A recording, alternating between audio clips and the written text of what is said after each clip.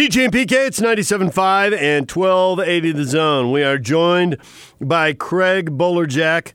He's on the Sprint special guest line. Lease any phone and get an iPad or a Samsung Tab A for $99.99. Visit the Sprint store nearest you. Hi, Craig. Hey, PK. DJ, how are you? Well, the Jazz have lost 4 in a row and 9 of 13, so it's the mood's a little down, Bowler. The mood is down. People are looking for answers, and you're Craig Bolerjack. The only positive is I get a chance to run into you two at shoot-arounds on occasion. Yep. When you guys decide to drop by for a visit. I'm not showing up anymore. Forget that. You're done. Yeah. It's too gloomy. Stay away, PK.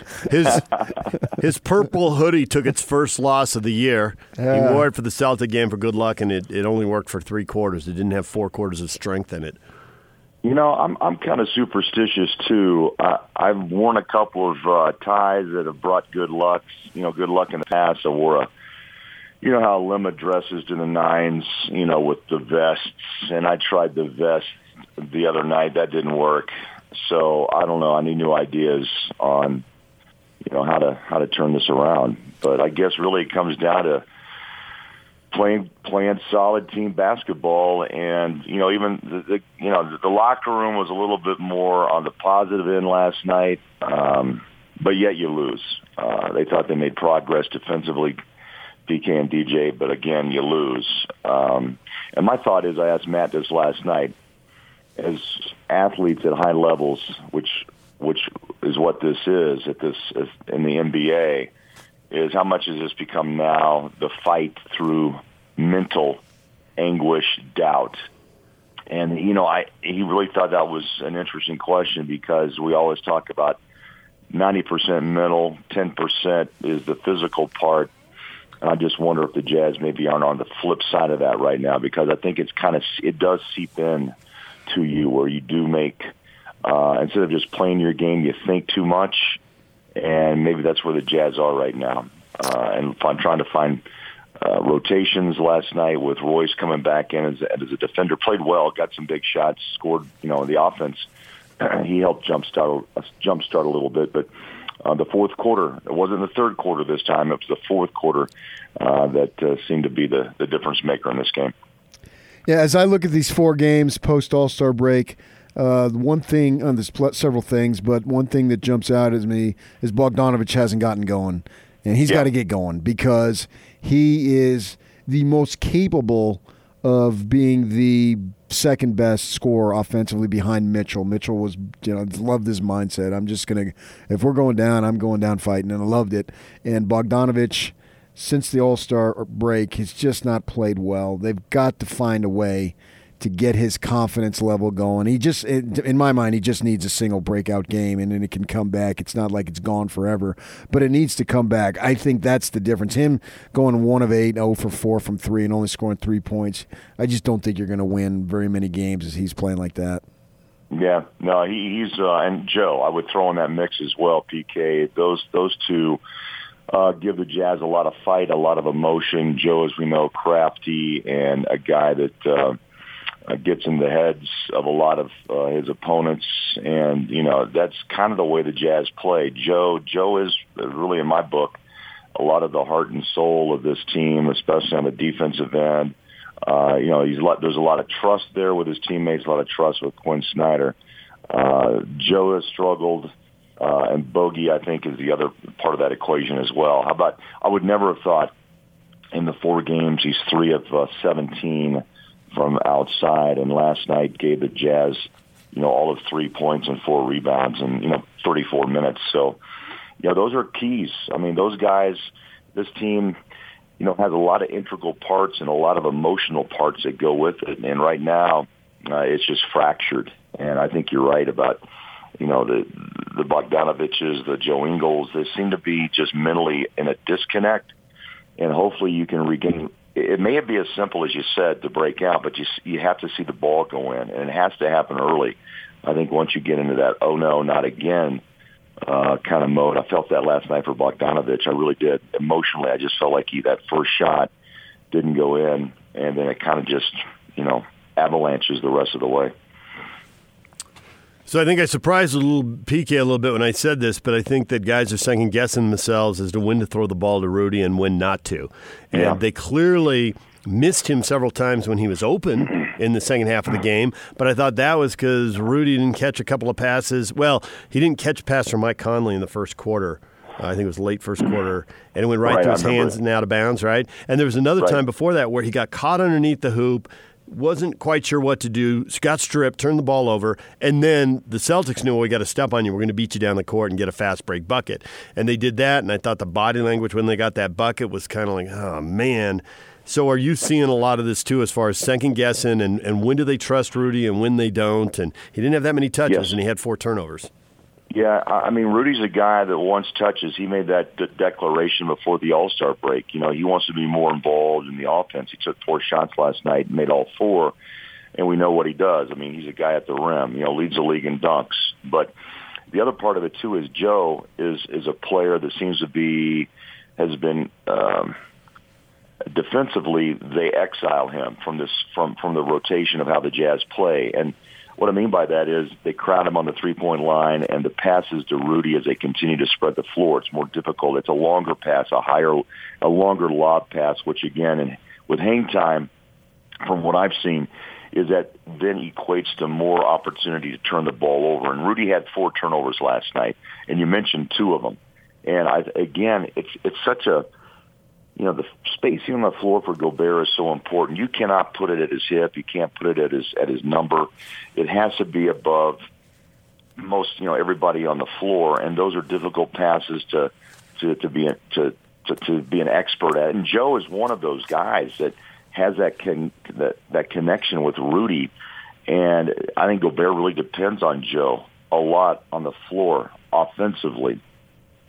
And when Ingles can't deliver, I think Rudy suffers, and that's what I saw a lot last night.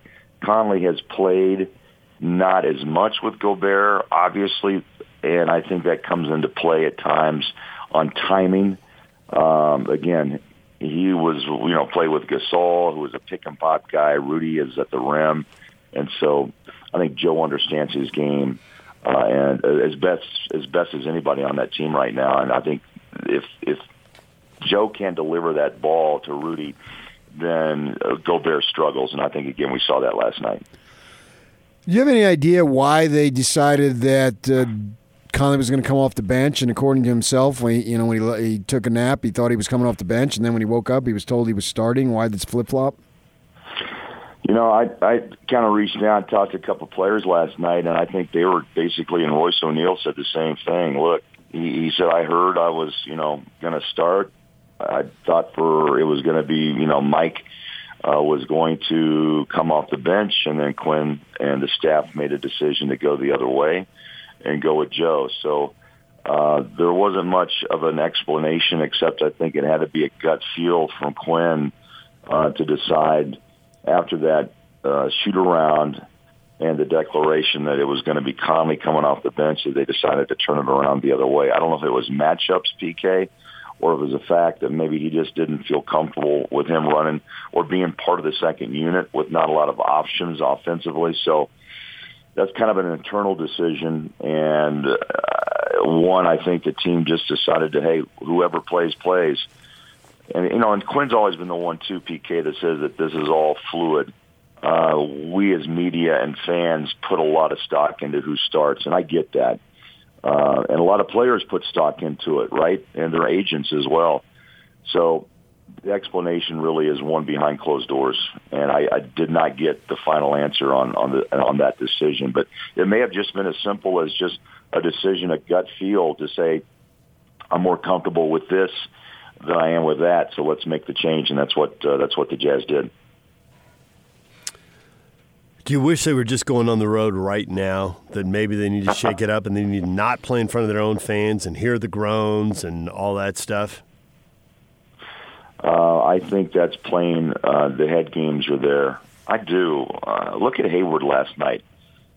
Comes back, and every time he touched the ball, you know, the boos just erupted from the arena, not just in the first quarter, but all the way to the end of the game. And I look back and I look at his box score last night too, and you know, Hayward's had a career year from the floor in field goal percentage, and last night he's 4 of 12 and just didn't seem to be connected at all.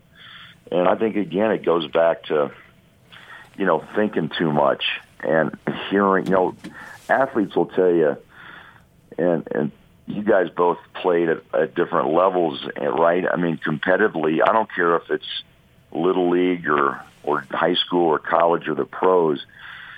When you're playing well, you really don't hear the crowd because you're just so focused within. But I think Hayward was an example last night, as the Jazz, where you hear those things. You're not as connected with yourself, and Hayward heard that crowd. He did. And I think his performance showed.